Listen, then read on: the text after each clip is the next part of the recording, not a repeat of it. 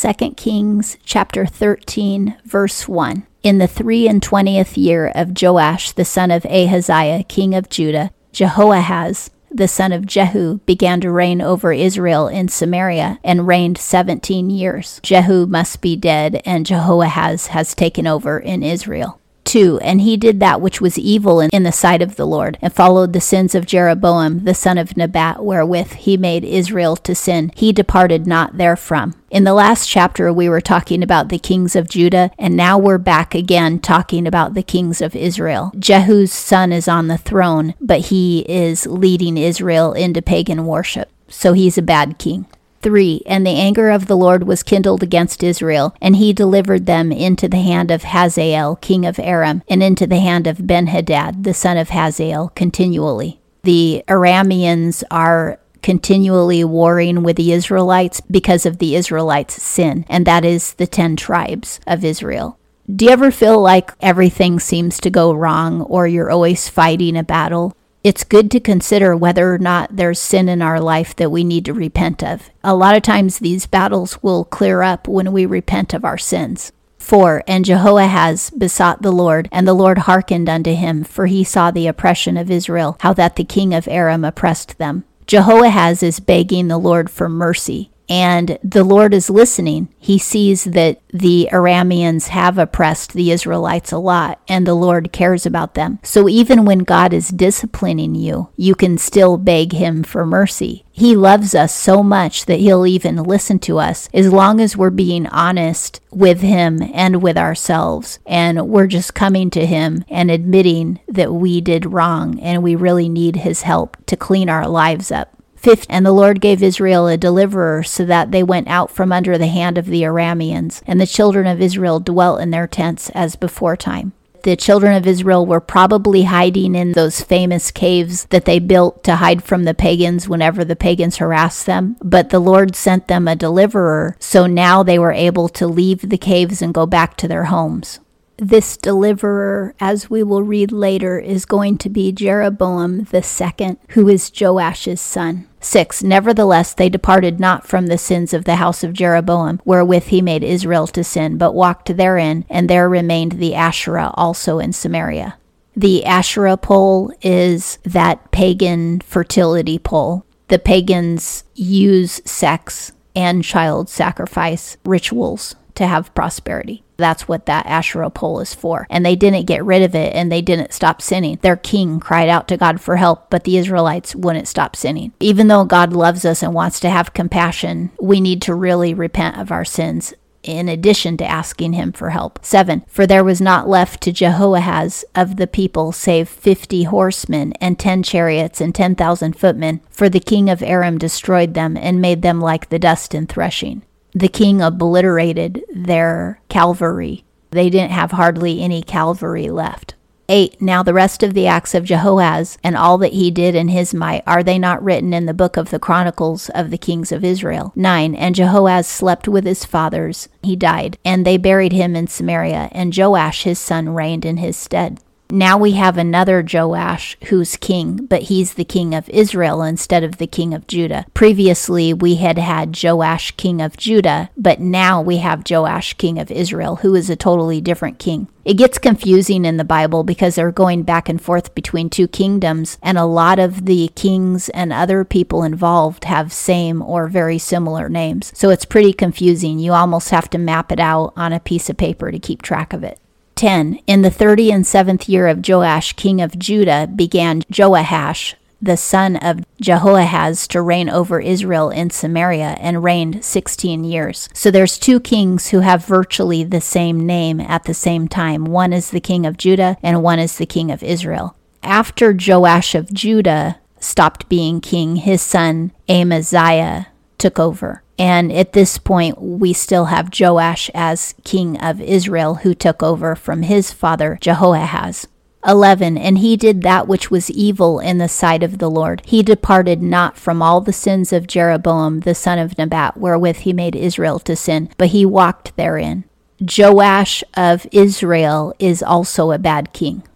12. Now the rest of the acts of Joash and all that he did and his might wherewith he fought against Amaziah king of Judah, are they not written in the book of the Chronicles of the kings of Israel? When we get to the books of Chronicles, we will read about these two kings fighting each other, Joash of Israel and Amaziah of Judah. But it's not going to tell us here in this book. That's the beauty of reading Chronicles. You get the whole history over again, but you get a lot more detail. 13. And Joash slept with his fathers, and Jeroboam sat upon his throne. And Joash was buried in Samaria with the kings of Israel. Here's another Jeroboam, the son of Joash. 14. Now Elisha was fallen sick of his sickness whereof he was to die. And Joash the king of Israel came down unto him, and wept over him, and said, my father, the chariots of Israel, and the horsemen thereof.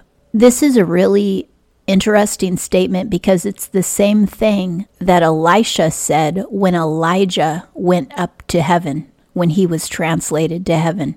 Now the king of Israel is saying it when he knows that Elisha is going to die. There's a lot of interesting things in this verse because, first of all, Elisha is dying of a sickness.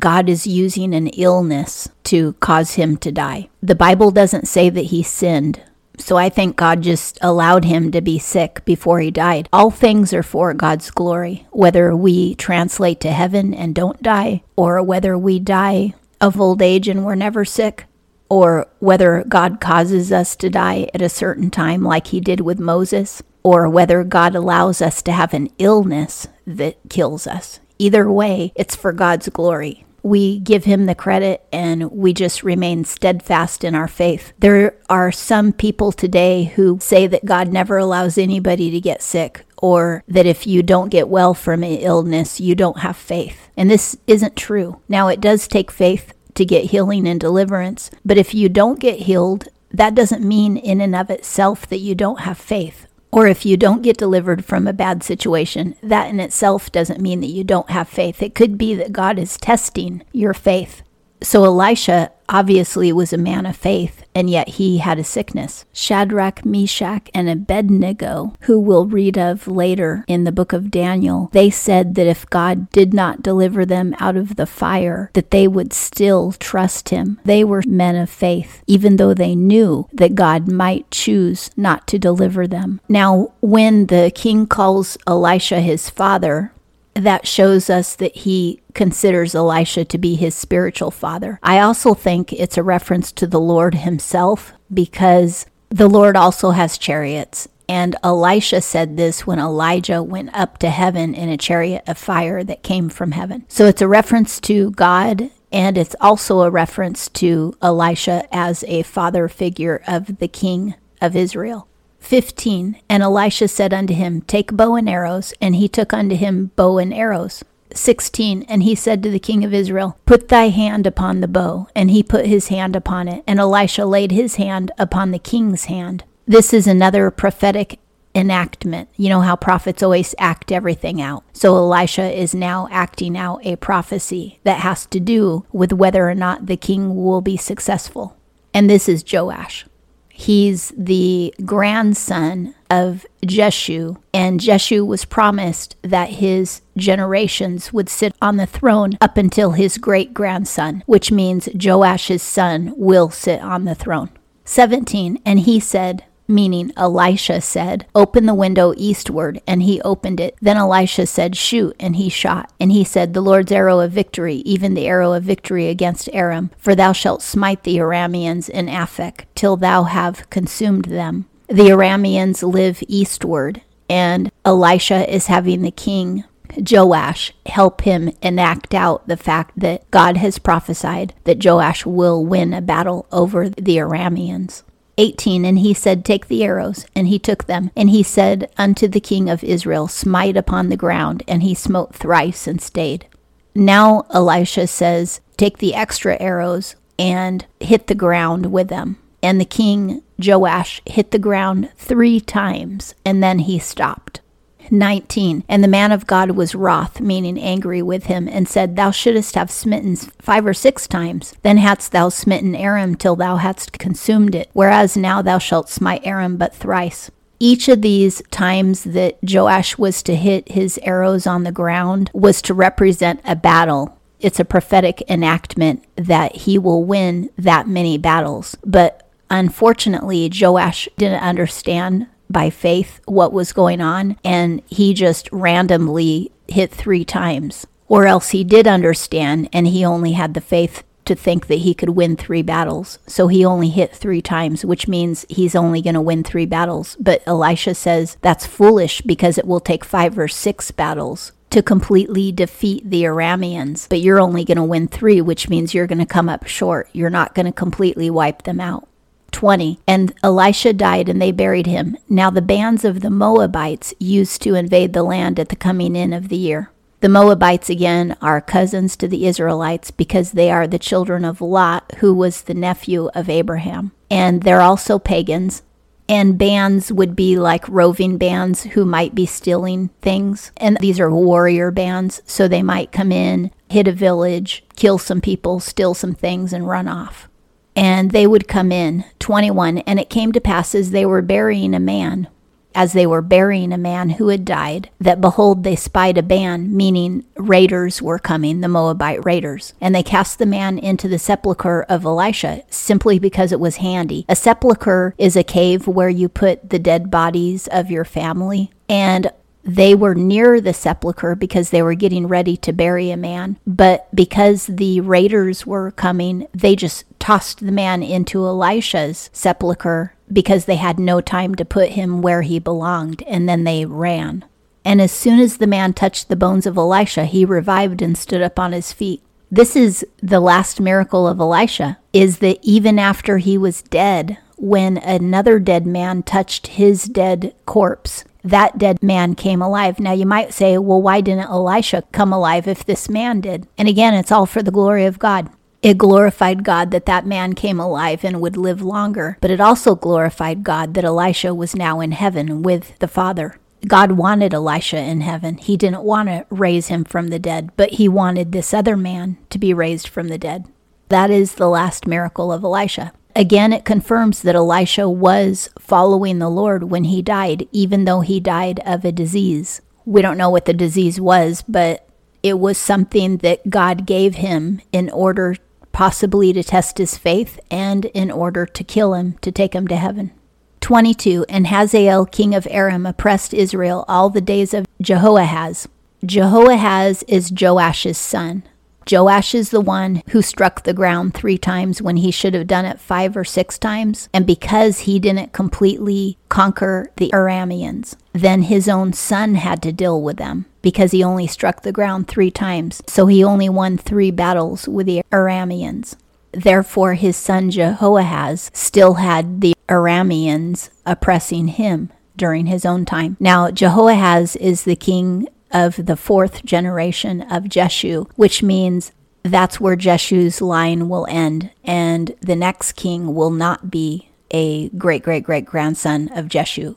He will come from a different line. 23, but the Lord was gracious unto them, and had compassion on them, meaning the Israelites, and had respect unto them, because of his covenant with Abraham, Isaac, and Jacob, and would not destroy them, neither hath he cast them from his presence until now. Now, this is a prophetic verse, too. It's saying until now, and of course it was written before Christ was born. But we can still understand that God has not forsaken the Israelites even unto now, which is today in 2023. He still hasn't forsaken the Israelites because of Abraham, Isaac, and Jacob. Even though the Israelites will not receive their Messiah, Jesus, yet, God hasn't given up on them. He's going to eventually lead them to Jesus because it gets prophesied in the New Testament.